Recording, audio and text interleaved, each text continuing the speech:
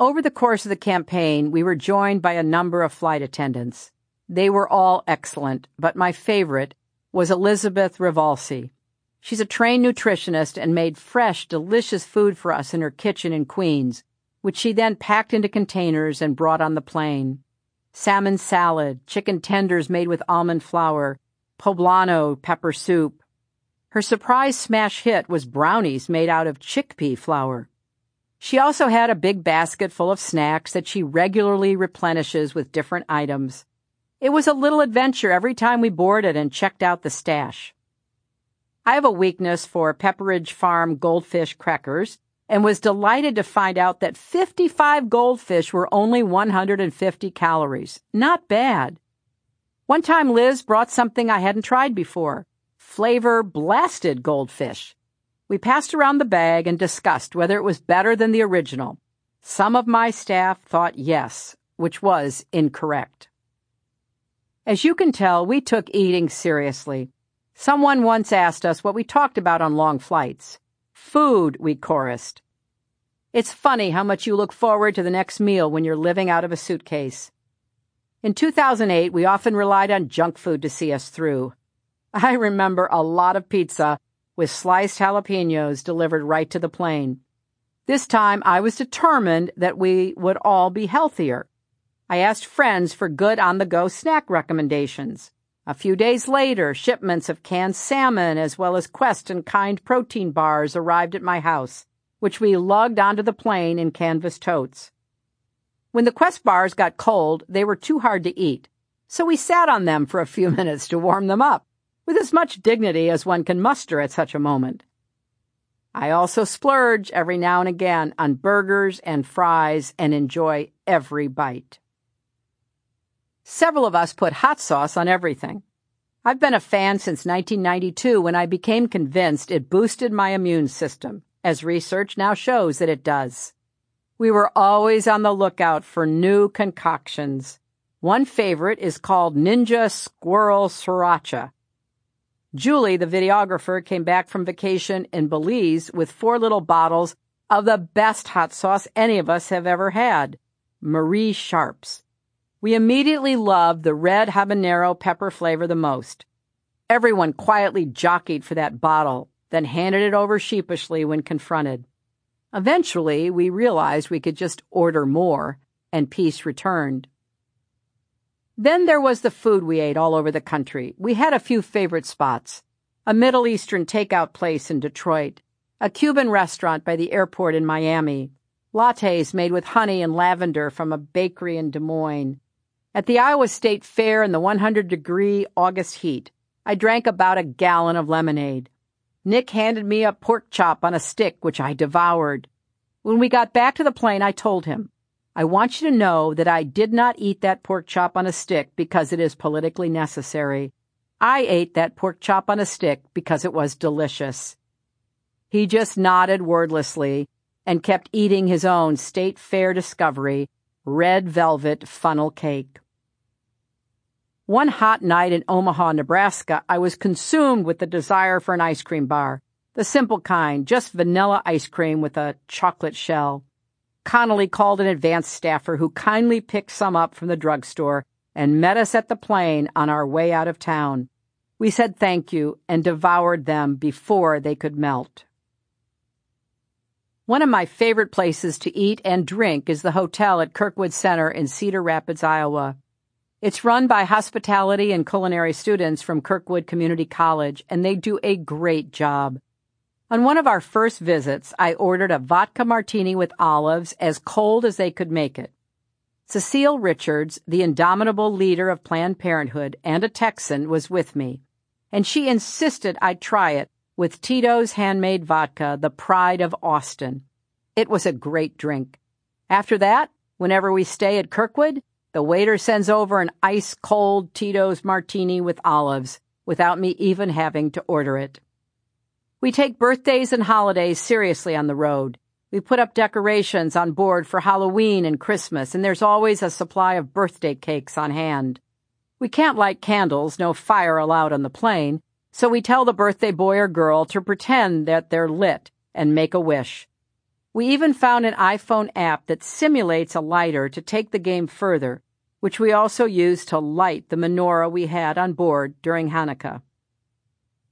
I am famously hard to surprise on my birthday, but for 2016 my team managed to sneak a cake into my hotel suite in Miami and gather silently in the living room while I was on the phone in the bedroom. When I walked out, they both startled and delighted me with an enthusiastic rendition of Happy Birthday and a chocolate cake with turquoise frosting. Since it was still early in the morning, we brought the cake with us on the plane to eat later. The night before, we had all celebrated together with an Adele concert. Perfect. My team and I lived a lot of life together during our year and a half on the road. Families changed. Babies were born. Beloved friends and family passed away. Some people got engaged, some got separated. We raised a glass when Lorella Pirelli, our director of Latino outreach, took the oath to become an American citizen. Several of us traveled to New Haven, Connecticut a few weeks after the campaign began to hit the dance floor at Jake Sullivan's wedding to Maggie Goodlander. We were often away from home, under the gun, pushing ourselves as hard as we could to win. As a result, we relied on one another. We came to know one another's habits and preferences. We'd often gather in my room in the evenings to order room service and talk about that day's news coverage or go over the next day's schedule. We watched the Olympics together and the Republican debates. Both inspired yelling, though of different kinds. We could be impatient with one another, frustrated, exhausted, demoralized, but we also made one another laugh, broke hard news gently, kept our wits about us, and always stayed focused on the road ahead. It was grueling. Sometimes it wasn't fun at all, but it was also wonderful.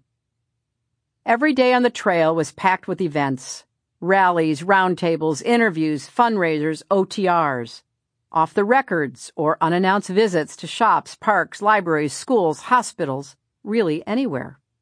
When we landed in a city, we'd jump from event to event. Sometimes our drive time would stretch to an hour or more. To make the most of it, we would schedule radio interviews back to back. I'd also FaceTime with Charlotte, who was now old enough to kind of have a conversation with me. I'd cheer as she spun around in her tutu. We'd sing songs together. Then I'd blow kisses, hang up, and head off to another event. Rallies are a whole other world. It's thrilling to hear a crowd cheer for you. It's thrilling to hear them cheer for your ideas. But I'll admit that no matter how many times I've stood before large crowds, it's always a little daunting. Our rallies were diverse, boisterous, and happy. The kind of place you could bring your 100-year-old mother or your 1-year-old son. I loved seeing all the homemade posters kids would wave while smiling ear to ear. One of the best things about our campaign logo, the H with the arrow, was that anyone can draw it, even little kids. We wanted children to spread out poster boards on their kitchen tables, grab markers and glitter pens, and go to town. They sent a lot of homemade H art to our campaign headquarters. We covered the walls with it. For the music at our rallies, we chose a lot of empowering women artists. Sarah Bareilles, Andra Day, Jennifer Lopez, Katy Perry, and Rachel Platten, as well as songs from Mark Anthony, Stevie Wonder, Pharrell Williams, and John Legend and The Roots. We loved to see our crowds singing along to the music. To this day, I can't hear Fight Song, Roar, or Rise Up without getting emotional. Some people came to our rallies again and again. I got to know a few of them. A woman named Janelle came with her husband and daughter to a rally in Iowa headlined by Katy Perry, the first of many she did for me. Janelle had a homemade sign, 13th chemo yesterday, 3 more, hear me roar. She was in the process of fighting breast cancer. I was with Bill and we walked over to introduce ourselves. We had a nice long talk. Over the next 11 months, I saw her many times. She'd visit me on the trail, update me on her health, and her daughter would tell me how second grade was going. Janelle kept promising me that she'd see me at my inauguration. I kept telling her I'd hold her to it and she'd better be there. For my second debate against Trump in St. Louis, I invited her to come as my guest. My staff would bring groups of people backstage to meet me before I spoke, and those brief conversations were often very meaningful. I met a lot of women in their 80s and 90s who said how excited they were to finally vote for a woman for president. Many dressed up in pantsuits and pearls for the occasion. I imagined myself in 30 years putting on nice clothes and going to hear my candidate speak. One, Ruline Steininger, even caucused for me in Iowa when she was 102 years old. She made it very clear that she was going to be around to vote for me on Election Day, and she was. At an event at a large arena in New Hampshire, I stepped into a side room before going out to speak and met a group of public school employees. One of them, a man named Keith, who worked in a school library, told me his story. Keith was his mother's caregiver. She had Alzheimer's disease. He couldn't afford adult daycare or a home health aide, so he had to bring his mom with him to work every day. That stopped me in my tracks. He got a little choked up talking to me, and I got a little choked up hearing it. I thanked him for sharing his story. Later, I told my policy staff, who were already working on plans for Alzheimer's research and elder care, to think even bigger. On the rope lines at rallies, I encountered a feature of modern campaigning that has become far more prevalent since 2008. The selfie. There is no stopping the selfie. This is now how we mark a moment together. And to be clear, if you see me in the world and want a selfie and I'm not on the phone or racing to get somewhere, I'll be glad to take one with you. But I think selfies come at a cost. Let's talk instead. Do you have something to share? I want to hear it. Provided it's not deeply insulting, I have limits. I'd love to know your name and where you're from and how things are going with you. That feels real to me. A selfie is so impersonal, although it does give your wrist a break from autographs, now obsolete. Roundtable events were special. As I mentioned earlier, they gave me a chance to hear directly from people in a setting in which they felt comfortable. Sometimes those conversations were searing. I met a 10-year-old girl in Las Vegas who took a deep breath and described in a trembling voice how terrified she was of her parents being deported because they were undocumented. Everyone in that room wanted to give her a hug, but I was the lucky one. She came over and sat on my lap as I said what I'd say to Chelsea whenever she was anxious as a little girl. Don't you worry. Let me do the worrying for you. And also, you are very brave. We tried to make time for OTRs, seeing local sites and dropping by local businesses whenever we could. If we were running late, these would be the first to fall off the schedule, all the more reason not to announce them so no one would be disappointed if we couldn't make it. My personal preference for an OTR was anywhere that sold kids' toys, clothes, or books. I would load up on gear for my grandchildren and the new babies of friends and staffers. I also picked up little presents for Bill on the road. Ties, shirts, cufflinks, a watch. He loves nothing more than to get something neat from a craftsman somewhere in America. It's just about his favorite thing. For me, fundraisers were a little more complicated than other campaign events. Even after all these years, it's hard for me to ask for other people's money. It's hard to ask someone to host an event for you in their home or business. But until the day comes that campaign finance reform is signed into law and upheld by the Supreme Court, if you want to run a viable national campaign, there's no way around it. You're going to have to do some serious fundraising, online, by phone, by mail, and in person. I reject the idea that it's impossible to do it while maintaining your integrity and independence. Bernie Sanders attacked me for raising money from people who worked in finance. But I reminded him that President Obama had raised more money from Wall Street than anyone in history, and that didn't stop him from imposing tough new rules to curb risk and prevent future financial crashes. I would have done the same, and my donors knew it. I was grateful to everyone who gave money to our campaign or helped raise it. We tried hard to use every penny wisely. The campaign staff will attest that Robbie Mook in particular was downright stingy about travel expenses and office supplies. Snack budget? Absolutely not. Buy your own chips. Your own hotel room? Not a chance. Find a roommate.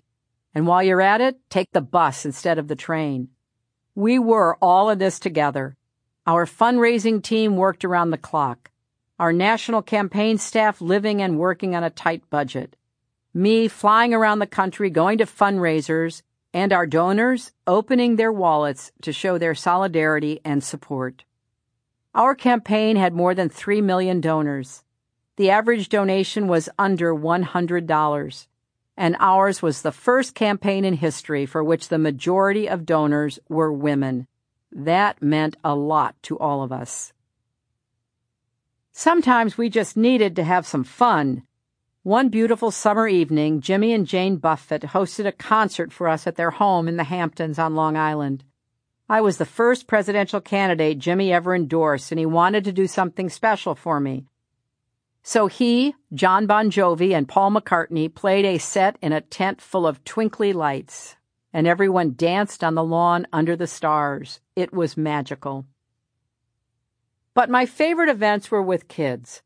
They'd sit cross-legged in front of me on the floor, or join me on a couch, or drape themselves over chairs, and I'd answer their questions.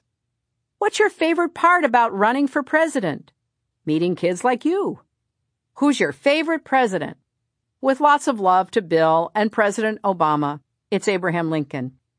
What are you going to do to protect the planet? Reduce our carbon footprint, invest in clean energy, protect wildlife, and fight pollution. The children listened with great seriousness and asked follow-ups. They were my kind of crowd. They also sometimes told me what was worrying them. For instance, the death of a pet or a grandparent's illness. Many kids asked what I would do about bullying, which made me want to become president even more. I had an initiative called Better Than Bullying ready to go. I had a lot of respect for the press corps who traveled with us. For the most part, it was comprised of embeds, journalists permanently embedded with us from the beginning of the campaign till the end. That meant they got to know us and we got to know them. A lot of the embeds were journalists in their late 20s and early 30s, which made this assignment a big opportunity for them. They worked as long and hard as we did. Some veteran reporters also joined us for stretches. Network anchors and big-time columnists would parachute in for interviews and a taste of the road, but they never stayed long. The traveling press corps asked tough questions. They were hungry. I had to admire that. With rare exceptions, they were also very professional. I can't say we were completely comfortable with one another, though. As I write elsewhere in this book, I tend to treat journalists with caution, and I often feel like they focus too much on the wrong things. I understand that political coverage has to be about the horse race, but it's become almost entirely about that, and not about the issues that matter most to our country and to people's lives. That's something that has gotten increasingly worse over the years. That's not entirely the press's fault. The way we consume news has changed, which makes getting clicks all important, which in turn encourages sensationalism. Still, they're responsible for their part. Having said that, I respected them. Once in a while, we'd go out for drinks or dinner as a group and have a wide-ranging, off-the-record talk. I'd bring Halloween candy and birthday cake back to their cabin on the plane.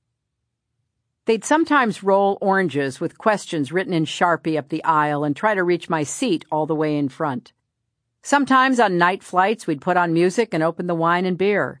When any of them were sick or dealing with family problems, that happens during a long campaign, I'd ask Nick to keep me updated. Some of the journalists also started dating one another, and that also happens during a long campaign. And since nothing makes me happier than playing matchmaker, I was always eager for the scoop.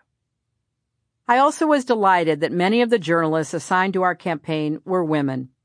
During the 1972 presidential campaign, the reporters who traveled with the candidates were called the boys on the bus. By 2016, it was the girls on the plane.